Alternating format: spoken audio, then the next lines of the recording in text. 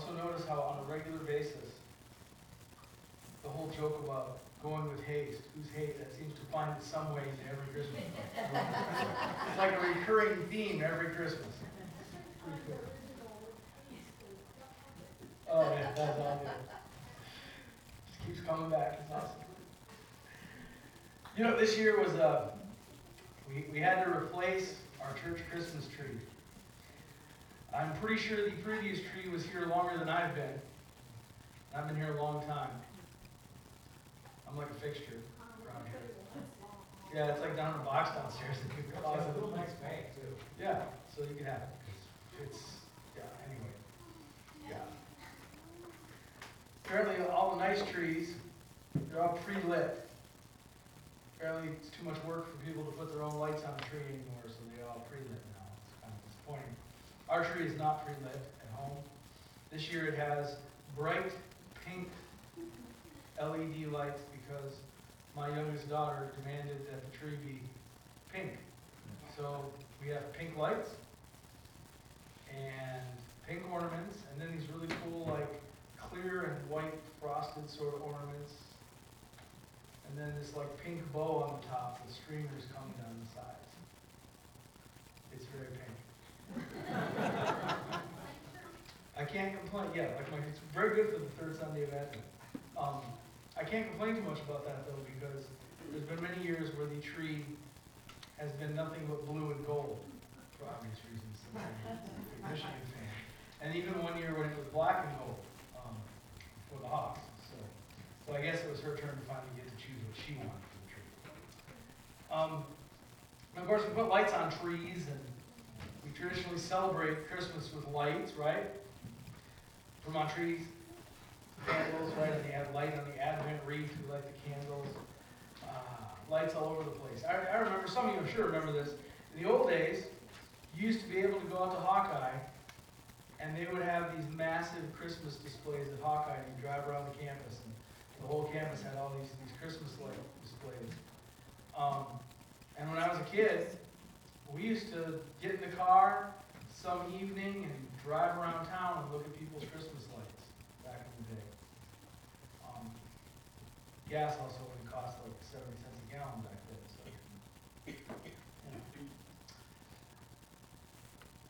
So, we like light at Christmas, I think, because so many of the prophecies of the coming of the Messiah often actually occur in times of darkness for Israel and Judah.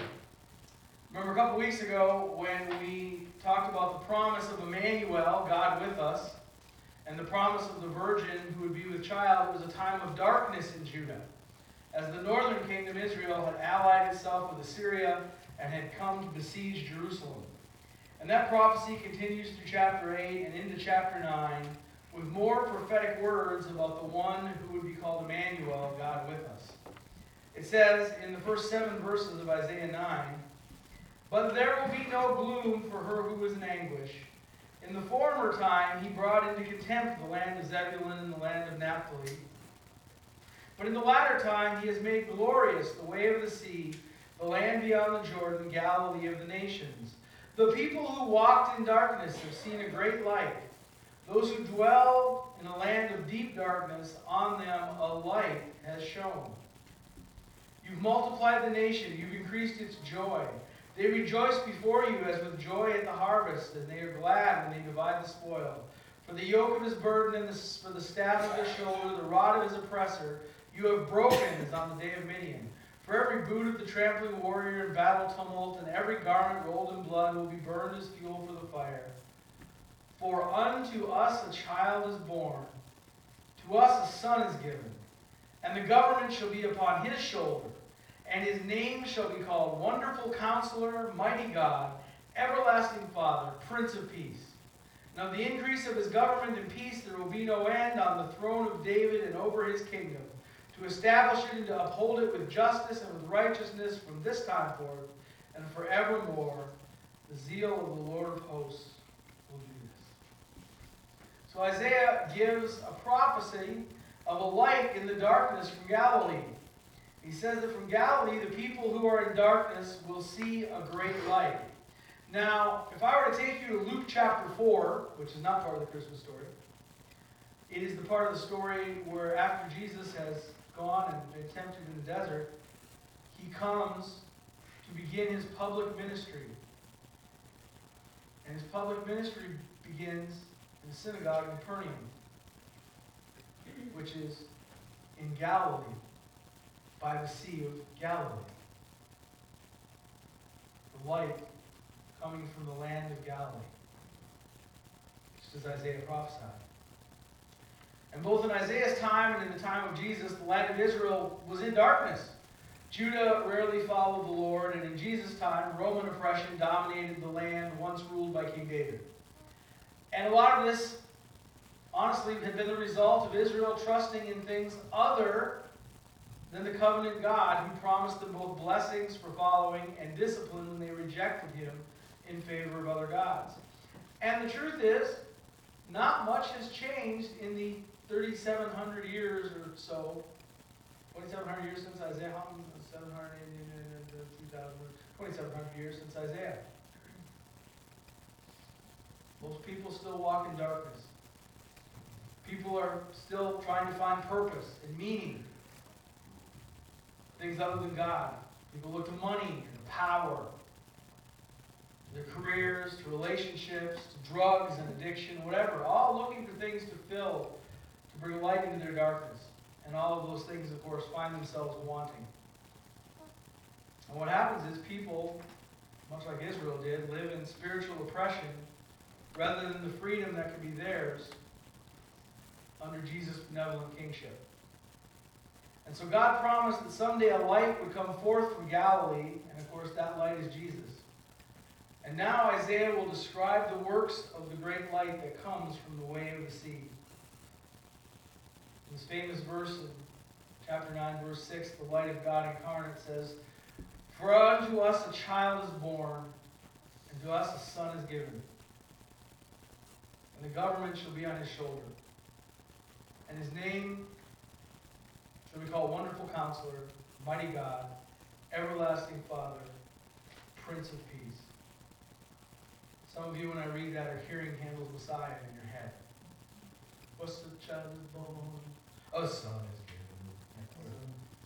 Anyway, great stuff. There's a really great Christmas flash mob that do that. Anyway, I showed it one year. It says that there's going to be a child born who is God himself. Remember, this prophecy started back in chapter 7 with the promise of Emmanuel, God with us. And now it's being elaborated on in these verses. The God with us is being described in these glowing terms. In fact, they're written in Hebrew in what is referred to grammatically as the prophetic perfect. They're written as if it's already happened, even though it won't happen for hundreds of years. It's written as if it had. So sure are they that it's going to happen. Now, your Bible may or may not have 5 names for Jesus here. And if you've heard the tune of the Messiah in your head as I was reading the verse, you'll know when it gets to the names, how does the Messiah go? It goes, Wonderful Counselor, the Mighty God, the Everlasting Father, the Prince of Peace, right? That's because some translations, the King James, and I think whatever Handel was working from, they're working from the Latin. Because in Latin, that's exactly how it reads. It was very common in that time to read the Bible in Latin. And I'm guessing, I mean, I don't know Handel personally, but someday when I get talking, he was probably working from the Latin. Is the Messiah originally written in Latin? I don't even know. Is it written in English originally? Italian?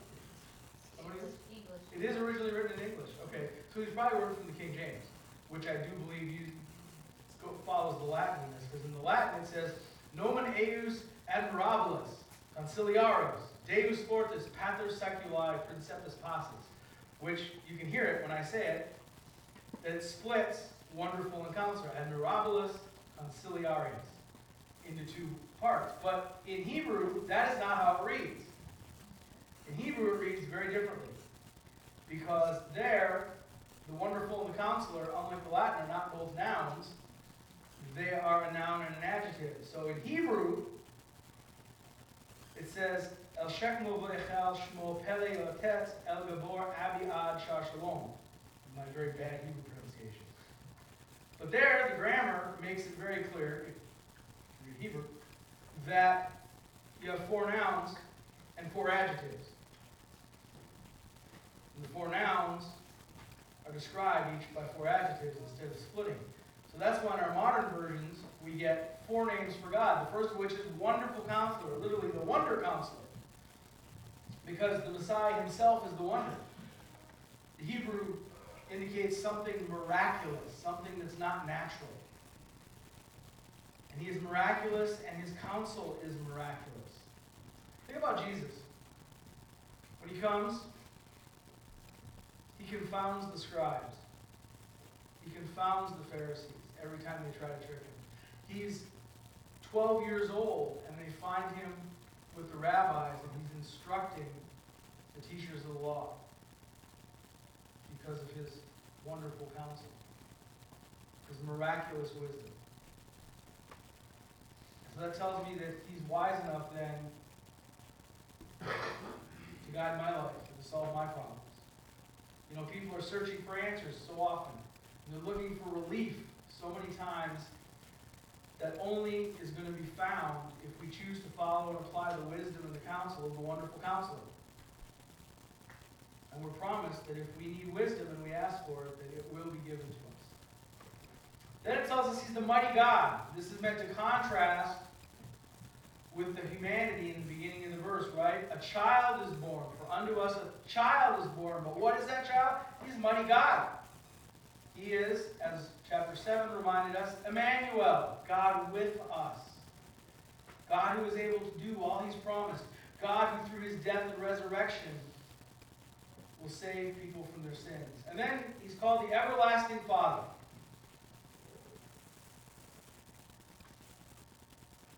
Not only is he the mighty God who saves, he is the one who loves as a perfect father would. Provider, strengthener, teacher. Now when it says Everlasting Father here, that's not to be confused with the idea of God the Father, right? We think of God as God the Father, God the Son, God the Holy Spirit, 3 in 1. The fatherhood idea here, when it's used in the Old Testament like this, is the idea of shepherding and caring for people. It's the idea that how ancient Near East kings would refer to themselves as the fathers of their people, or the shepherds of their people, meant to be their guide, they're the one who cared for them, the one who protected them. And that's what's meant here by the Everlasting Father. Jesus is our guide and our protector, our shepherd. And then finally, he's the Prince of Peace. Remember, these people lived with war almost all the time. I sometimes think it's hard for us to fully grasp what it was like to live in these times when really it was pretty much some kind of war almost all the time. In fact, that's the years of peace, like under Solomon, are so astonishing in many ways because most of the time there was some kind of war going on. There was always somebody trying to attack you or take over your territory, or just the city down the road trying to come take your fields, that sort of thing. But the Messiah is the Prince of Peace. He brings peace both on earth between people and between God and people. Physical and spiritual peace. And when Jesus came in his first advent, this part of his ministry was completely misunderstood. They were looking for that political Prince of Peace, right? Who would end the Roman oppression. But they needed a spiritual Prince of Peace who would end the bondage to sin. And so in comes the Prince of Peace, God with us, who makes the way of peace between us and God. And so Isaiah foretells of a time when this wonderful counselor, this mighty God, this everlasting Father, this Prince of Peace will come and bring eternal peace and a glorious, perfect, benevolent reign over everything when the Messiah comes as the promised Davidic king. That's verse 7. Where it says, of the increase of his government and of peace there will be no end, on the throne of David and over his kingdom, to establish it and uphold it with justice and with righteousness from this time forth and forevermore. The zeal of the Lord of hosts will do this. But from this time forth refers to the time when he establishes that growing government of peace. Increase of his government and peace, there will be no end, it says. Hasn't happened yet. All you gotta do is watch the news. We're not growing peace, it seems these days. We're maybe growing other things, but none of them look like peace. But one of the greatest Old Testament promises is when God tells David, there will be a descendant of his one day who will rule from his throne forever and ever. When the angel Gabriel comes to Mary, remember that part of the Christmas story in Luke chapter 1? Angel Gabriel comes to Mary and he says, you are going to be the mother of the Messiah. And one of the ways he describes the baby comes from the promises of Isaiah 9. It says in Luke chapter 1, verses 30 to 33, and the angel said to her, do not be afraid, Mary, for you have found favor with God. And behold, you will conceive in your womb and bear a son, and you shall call his name Jesus. He will be great and will be called the Son of the Most High. And what does he say? And the Lord God will give him the throne of his father David. And he will reign over the house of Jacob forever, and of his kingdom there will be no end. Of the increase of his government and peace, there will be no end. And so Jesus comes in fulfillment of that prophecy in Isaiah 9. And he even presents himself, you'll recall, part of the Easter story, the beginning of the week, he presents himself as the Davidic king and the Prince of Peace, right? He rides to Jerusalem, riding on a donkey. And how do the people greet him? They greet him as a king. Hosanna to the Son of David, they say.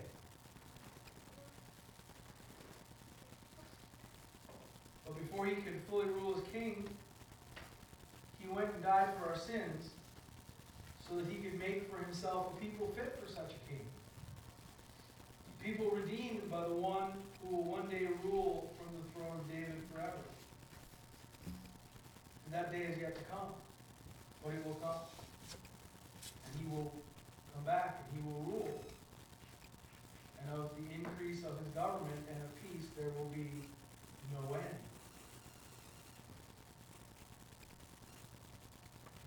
From the beginning, Jesus is clearly explained as the one who fulfills the promises that God made hundreds of years before through the prophets. And if we can see that God has fulfilled those first promises, which he has, we can know that we can trust him to fulfill all of his other promises. If we go through and we realize that there's hundreds of promises that were fulfilled in Christ's first coming, and realize there's many that remain yet to be fulfilled, we can have pretty good confidence that just as the first ones were fulfilled literally, he will fulfill the ones remaining. Now I know I'm not that wise. My wife will tell you sometimes I'm a wise guy, but other than that, I'm not mighty anymore. I can't even outbench Marissa. Oh. Sorry. I'm old. It's okay. My excuse. I know that I can't gain my own peace with God. I know I need his help just to keep peace with other people. But fortunately, there is one, Jesus, who has done and can do all that for me and more. And so here we are at Christmas. Gifts and food, and kids programs, music, all the stuff that we love. Next Sunday, Christmas Eve, we'll have music and we'll have a children's story and gifts for the kids. And we'll stand around the room with candles and sing Silent Night. All these wonderful traditions that we have on Christmas Eve are so enjoyable. But Isaiah reminds us that that little baby in the manger is a lot more than just a little baby in the manger. He's the wonderful counselor and the mighty God, the everlasting, perfect Father, the Prince who brings peace, the King who brings us light in the darkness through his life and by his death on the cross. Because the true glory of Christmas points us forward first to what we call Easter, because we know he will go to the cross for our sins and rise from the dead. But also reminds us that just as he came once, he will return again. And he will bring his eternal benevolent rule over all people for all time. Let's pray. Father, as we are here this morning, deeply thankful for how you have laid it out in such a way that we have these prophecies that happened hundreds of years before Jesus came, and then Jesus came and fulfilled these prophecies. And there are still prophecies that remain to be fulfilled, like the last part of Isaiah 9 here, where we await the increase of his government and of his peace forever. But we know that that someday will come. Christmas is a wonderful time to remind ourselves that Jesus' first coming fulfilled so many of your promises. And there will come a time when those remaining will be completely fulfilled. We will enter into eternal peace and eternal joy in the presence of our Lord and Savior. We thank you for his first coming, when he came and he taught, and he left us the way to live, and he died for our sins, and he rose from the dead to make a way for new life, eternal life. And Father, we look forward to that time when he comes again, when his second advent occurs, and he takes up his father David's throne, and his benevolent and peaceful reign